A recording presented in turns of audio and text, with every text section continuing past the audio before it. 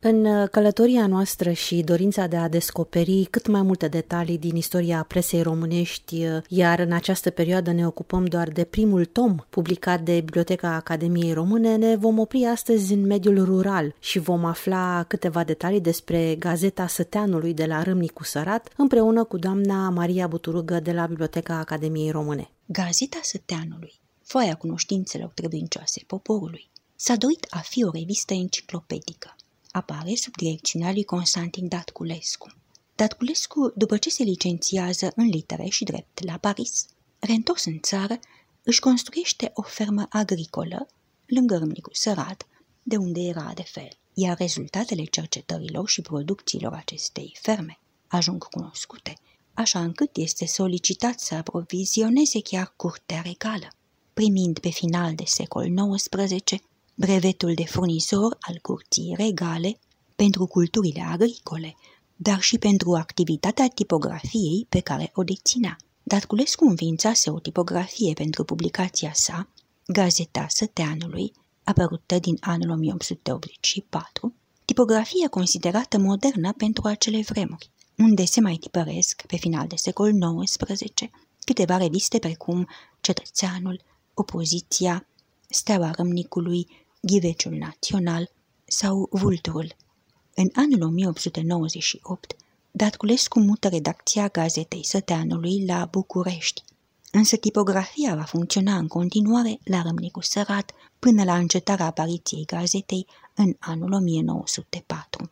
Merită menționat că în această tipografie Caragiale își va publica dintre producțiile sale literare titlurile Cănuță om sucit, La hanul lui Mânjoală, Două bilete pierdute și În vreme de război. Tot aici vor publica și alți scriitori cunoscuți: Constantin Domrogeanu Ghera, George Coșbuc, Șteo Iosif, Alexandru Vlahuță, Nicolae Belliceanu, Radu de Rosetti sau Artur Gorovei. Să revenim la publicația de care vorbim astăzi, Gazeta Săteanului. Pe fiecare primă pagină a Gazetei Săteanului scrie: foaie populară, al cărei scop este instruirea, informarea și moralizarea poporului român prin publicarea de materiale alese și variate. Revista apare de 2 ori pe lună, în zilele de 5 și 20, în format mic, 29 pe 20 cm, cu abonament anual de 10 lei, iar pentru săteni 5 lei, cu mențiunea că abonamentele se plătesc înainte și nu se fac decât pe un an. Redacția revistei este la Râmnicu Sărat până în toamna anului 1897, urmând să apară la București până la încheierea apariției în 20 ianuarie 1904. Ca apreciere pentru tematicile articolelor publicate, revista Gazeta Săteanului, prin intermediul directorului și proprietarului ei, Constantin Datculescu, primește ca distincție medalia Benemerenti prin decretul regal din 3 aprilie 1892. Încă de la numărul 3, din 5 martie 1884, anunța că, până acum, am trimis modesta noastră gazetă tuturor ziarelor din țară. Nu o vom mai trimite însă decât acelor ziare ce primesc schimbul cu noi. Și avem aici consemnată o listă cuprinzătoare de publicații periodice contemporane Gazetei Săteanului, publicate la Brăila, București, Constanța, Fălticeni, Galați, Iași, Pitești, Ploiești, Roman, Strehaia, ba chiar și la Paris sau la Milwaukee în Statele Unite, adică peste tot prin țară sau străinătate, pe unde ajunsese să fie distribuită Gazeta Săteanului. Primim până acum următoarele 49 ziare și reviste: Spitalul, Vocea Prahovei, Dâmbovița, Democratul, Nemaculatul, Peleșul, L'Independance Romain, Ortodoxul, Romanul, Țara Nouă, Revista Tinerimii Române, Ateneul, Reforma, Revista Lumei Latine,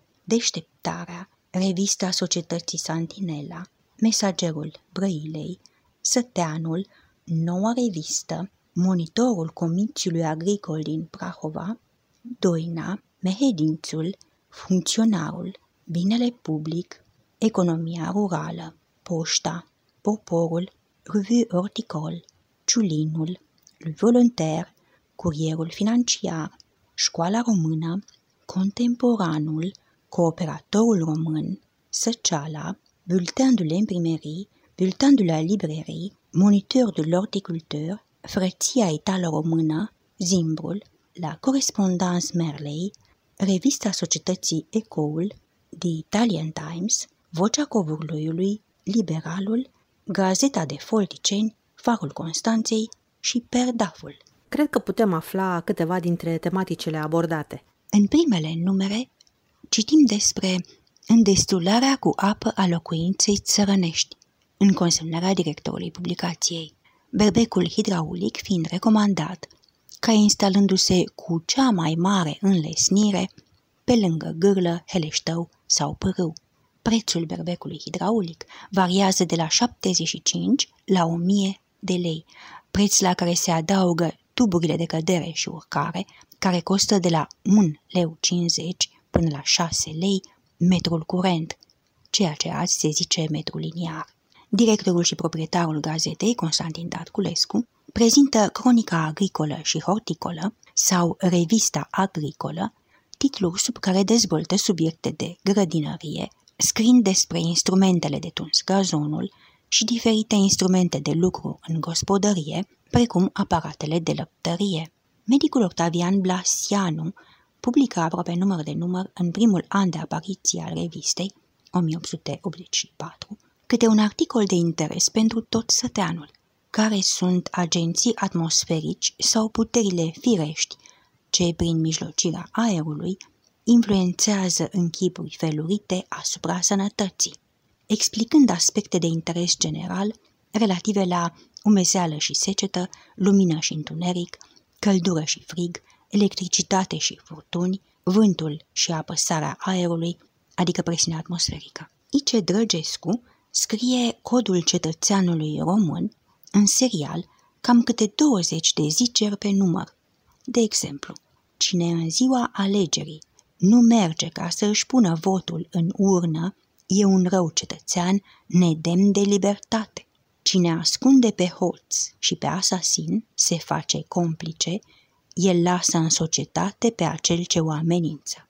Guvernul și cetățenii apără propria lor libertate. Tot în prima perioadă de apariție a gazetei, în foileton, se traduce Catehismul agricol, publicat de Claude Cussin cu vreo 3 decenii mai înainte, unde citim despre pământul arabil, analiza fizică a pământului sau analiza chimică a pământului. Cu siguranță ne putem opri și la câteva aspecte interesante din viața revistei. De-a lungul timpului, gazeta își schimbă subtitlul de 3 ori. La începutul celui de-al 3-lea an de vârstă, în 5 februarie 1886, din Foaia cunoștințelor trebuincioase poporului, în Foaia cunoștințelor trebuincioase agricultorului și poporului. La începutul celui de-al 5-lea an de vârstă, în 5 februarie 1888, se descrie ca revista ilustrată pentru toți, cam pentru întreg următorul deceniu, până în 5 februarie 1897, de când își spune revistă ilustrată enciclopedică.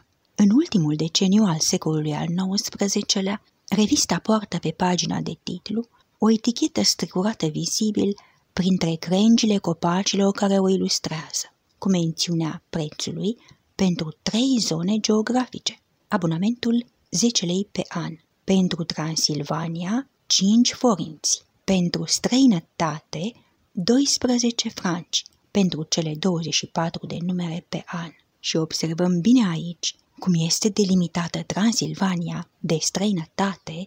În 1892 se anunță cu optimism justificat de istorie logotna moștenitorului tronului României, Ferdinand, cu prințesa Maria Alexandra Victoria de Edinburgh, articol însoțit de fotografia prințesei, un clișeu adins lucrat pentru Gazeta Săteanului de Casa lui Mercier din Paris. Tot acum citim pe mai multe numere un articol cu titlul Descoperirea Americii și înrâurirea ei asupra dezvoltării Europei, pentru care se notează la final chiar și o bibliografie selectivă cuprinzând Die Königliche Gesellschaft für Nordische Altertumskunde, apărut la Copenhaga în 1841, Revue Scientifique pe 1883, Matériaux pour l'histoire primitive et naturelle de l'homme din 1886, o lucrare despre Thomas More publicată în 1890 de Carl Johann Kautsky și Brockhaus Conversation Lexicon de la Leipzig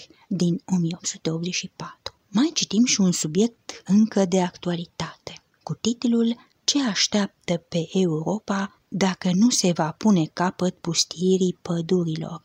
Citim. Această chestiune nu trebuie să ne pară un lucru de glumă. Întâia pricină a desființării pădurilor o găsim în lăcomia neînțeleaptă a proprietarilor lor. A doua pricină este arderea pădurilor. A treia poate e și credința naivă că va merge și de acum înainte cum a mers și până acum. Însă această credință e greșită, căci acum am intrat în altă fază de civilizație, care cere cu totul altă cheltuială de lemne, plus că lemnărie multă se cere și pentru a fi vândută peste granițe. De actualitate subiect și de mirare că încă mai avem păduri după 140 de ani de la acest articol. Interesant este de observat mențiunea ultimă din descrierea făcută acestei publicații în bibliografia Publicațiile periodice românești, tomul 1, unde citim, îi se interzice debitul poștal în Ungaria în 1888. Informațiile despre interzicere fiind preluate din revistele transilvanene, Familia de la Oradea și Gazeta Transilvaniei de la Brașov.